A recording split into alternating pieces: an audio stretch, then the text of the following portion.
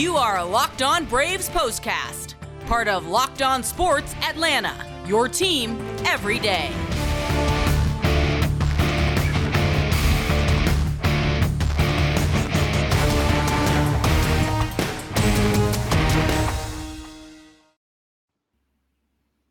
And hello and welcome to the Braves Postcast, part of the all-new Locked On Sports Atlanta. Grant McCauley and Jake Mastriani with you after an exciting Braves win. 5-4 was the final score. It got a little more exciting perhaps at the end than people were anticipating, but nonetheless, a win is a win. The final series before the All-Star break starts out on a good note. Before we get started with today's show, I want to remind you as always to subscribe to Locked On Sports Atlanta here on YouTube. We've got over 2,500 subscribers. We'd like to add you to that list.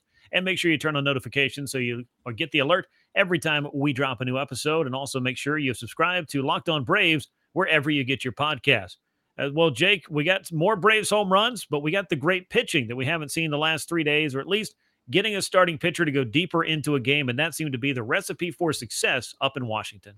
Yeah, definitely what the Braves needed. Kyle Wright giving them some length. And really, I thought getting better as the game went on. I know we'll get more into that. But yeah, just a win is a win is how you summed up at the beginning. I think that's definitely the case here. The Braves were out hit 11-6 in this game. So being able to get a win out of that where all your runs come off homers and you get a good start, but the bullpen's a little shaky late again. And this is definitely one of those games where a win is a win.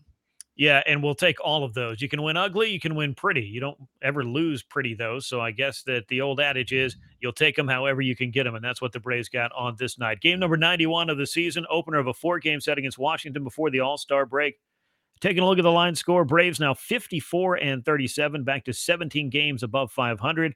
They had 5 runs on 6 hits, no errors, left a man on base, all 5 runs, coming courtesy of home runs. We'll talk about that soon. Nationals dropped to 30-61, 4 runs, 11 hits, 1 error, and 7 men left aboard. Kyle Wright, the winner, now 11-4. Anibal Sanchez, first start in quite some time for him. He didn't pitch poorly in this game, made a couple of mistakes, and the Braves were able to hang a loss on him. He's 0-1. Kenley Jansen had to walk the tightrope in the 9th inning. Did give up a home run, but was able to lock down save number 21. Time of game, 2 hours, 54 minutes. Crowd at 25,577 on hand to see it. Those Braves home runs, they started early, and they came as were needed. Dansby Swanson, a 2-run shot. Michael Harris, the second, a 2-run shot. Matt Olson with his 3rd home run in as many days. That supplied the offense for Kyle Wright. We'll talk more about Michael Harris in particular because, boy, did he have a 5th inning to remember. But let's go ahead and circle in on Kyle Wright here because I did feel like this really set the tone in this one, Jake. 7 innings of 2-run balls, 7 hits, a walk, 4 strikeouts. Did give up a home run, but, man, he looked sharp on this day, I thought. He did. And look, again, like I said at the top, it's exactly what the Braves needed after that Mets series. They didn't have a pitcher getting out in the 6th inning. And like I said, I thought he got better as the game went on, a little shaky early on. He gave up a couple of hits on his curveball early in the game and then kind of went away from it. The first 21 batters he faced, he threw 18 curveballs. The last 7 batters he faced, he threw 18 curveballs. So it's a pitch that maybe he didn't have a great feel for early, obviously his best pitch, but later on, once he started to figure it out, we saw him start to mow down some of the Nationals hitters. You know, a big turning point there in that 5th inning. Could have been a big inning, had the huge play for Michael Harris that I know we'll touch on. But after that, really just kind of settled in through 6 straight curveballs to Nelson Cruz to get out of that 5th inning jam. And then those 6th and 7th inning were his best 2 of the night. So hopefully that's a sign of things to come for Kyle Wright. Not that he's been bad, but, you know, as good as he looked in those last couple of innings, you know, hopefully that leads into another start. And again, I thought this one was great. And again, just exactly what the Braves needed. Yeah, a great way to punctuate the first half for Kyle Wright. He logged his 11th win of the season, that before the All-Star break. You don't see that too terribly often. He's the first Braves pitcher to do that since Jair Jurgens. You may be wondering, when did Jair Jurgens do that? Well, the year was 2011. So it's been a hot minute. He had 12 wins, did Jurgens. So Wright joins Jurgens, Tommy Hanson, Russ Ortiz, Tom Glavine, and Greg Maddux as the only Braves pitchers since the year 2000 to reach 10 wins in the first half. For a guy that only had 2 major league wins under his belt in the regular season coming in, I would say that this, Jake, was a pretty welcome development because Kyle Wright is, I feel, really been the stabilizing force of the Braves rotation this year. Yeah, and I was thinking about this coming into it. Look, he started the season. It like he may be a frontline starter, and boy, wouldn't that be great. And I'm not saying he can't, but the fact that he even has just solidified himself as a big league starter, there were still questions about that coming into the season. And even if he, settles in as a, middle rotation 3 type starter, I think you can live with that because we weren't sure what we were going to get from Kyle Wright. And, again, I think he had the possibility to be a 2-3 starter for a while here with the Braves. So it's certainly been a big development, especially when you look at Ian Anderson and him kind of stepping back a little bit. Kyle Wright filling that void, obviously Spencer Strider as well. So, what they've gotten from Kyle Wright this year, I thought he had the chance to have a breakout season, and he certainly has done that. And, it's been great for the Braves pitching rotation. Yeah, we've talked a lot about the Braves starters and what they're able to do more times than not and what they've been delivering for the Braves since the 1st of June. And Kyle Wright, really, from his very first start on, he has had very few speed bumps, and the ones he has, he's managed to bounce back pretty nicely. Let me talk to you about another starter, though, and that is the way that you start your day. And let me suggest Coffee AM be the way that you start your day because coffee has never tasted so good. Coffee AM is an Atlanta-based small batch coffee roaster. If you go to coffeeam.com/lockedon today, you can take a look at their full menu of coffees and teas and gift sets. That is coffeeam.com/lockedon. Use the coupon code LOCKEDON at checkout. You'll get 15% off your first order. Coffees, teas, gift sets, lots of stuff for you to check out. Coffee AM, the best small batch coffee roaster in America. Now let's talk about the Braves offense because you got the great pitching. You need the offense to hold up their end of the bargain, and they were able to do that early and often enough to win this game. Dansby Swanson was 0 for the Mets series, but a 2-run homer there in the first inning, Jake. That was a welcome sign to see. It's not that Dansby had the worst series in terms of how he looked at the plate, but the results weren't there against the Mets. They're there immediately in Washington. Yeah, look, 2 balls against the Mets that I thought were gone off the bat. I think Dansby did as well. So I'm sure it felt good to get to Washington, a place where the Braves just apparently love to hit, and got that home run early in the game. I'm sure that felt great for him after the tough series there. But also before that, Ronald Acuna Jr. getting on base, stealing second, moving to third on an error. Dansby has the home run, so it doesn't matter. But the pitch before the home run, Sanchez almost threw the ball away, and Ronald almost scored on a wild pitch.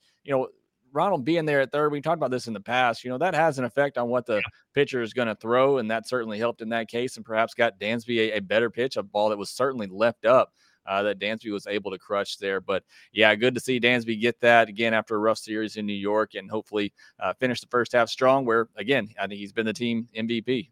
Yeah, he has been the team MVP. He's one of 5 Braves All-Stars heading to Dodger Stadium over the break as well. So Dansby's been recognized for that, but would love to see him get a little bit more in this final series before the All-Star break. Meanwhile, Matt Olson, another home run. He's got 16 now on the year. He's homered in 3 consecutive games. That puts him on pace, Jake, for 29 home runs this year, and that goes with his 59 double pace. So if you're pushing potentially 90 extra base hits in your first season with a team, I would say that more times than not, that's a pretty good way to make a first impression. And while Matt's had some highs and lows, you'd love to see him even that out. He has been productive. And if he decides to get hot at this point and help the Braves go on the second half run, I think a lot of people are going to be converted to full-on Matt Olson fans.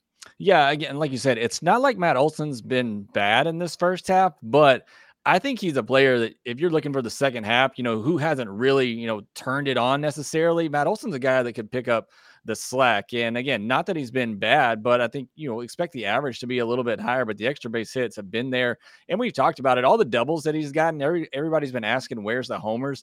And you just knew at some point, he was going to start getting them in bunches. And here we are seeing it in 3 straight games. And I didn't fact check once again, but if you can believe the radio guys, I believe that's the 6th inning in 3 straight games that he's gotten that done. So again, just loved seeing this, love what Matt Olson is doing, providing that power in the middle of the order.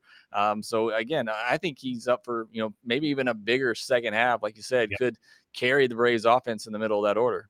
Well, I believe the radio guys more times than not, they're right on the money. So the Matt Olson home runs, you'll take them no matter what inning they are, but a couple of big ones for him here in this game, which helped in a game that the Braves won by 1. And, of course, that go-ahead home run against the Mets, that was a big moment for Matt Olson on the homestand. Now let's talk about Michael Harris before we get out of here because he had a 5th inning, as I said earlier, to remember. A 2-run homer for him after a 10-pitch at bat.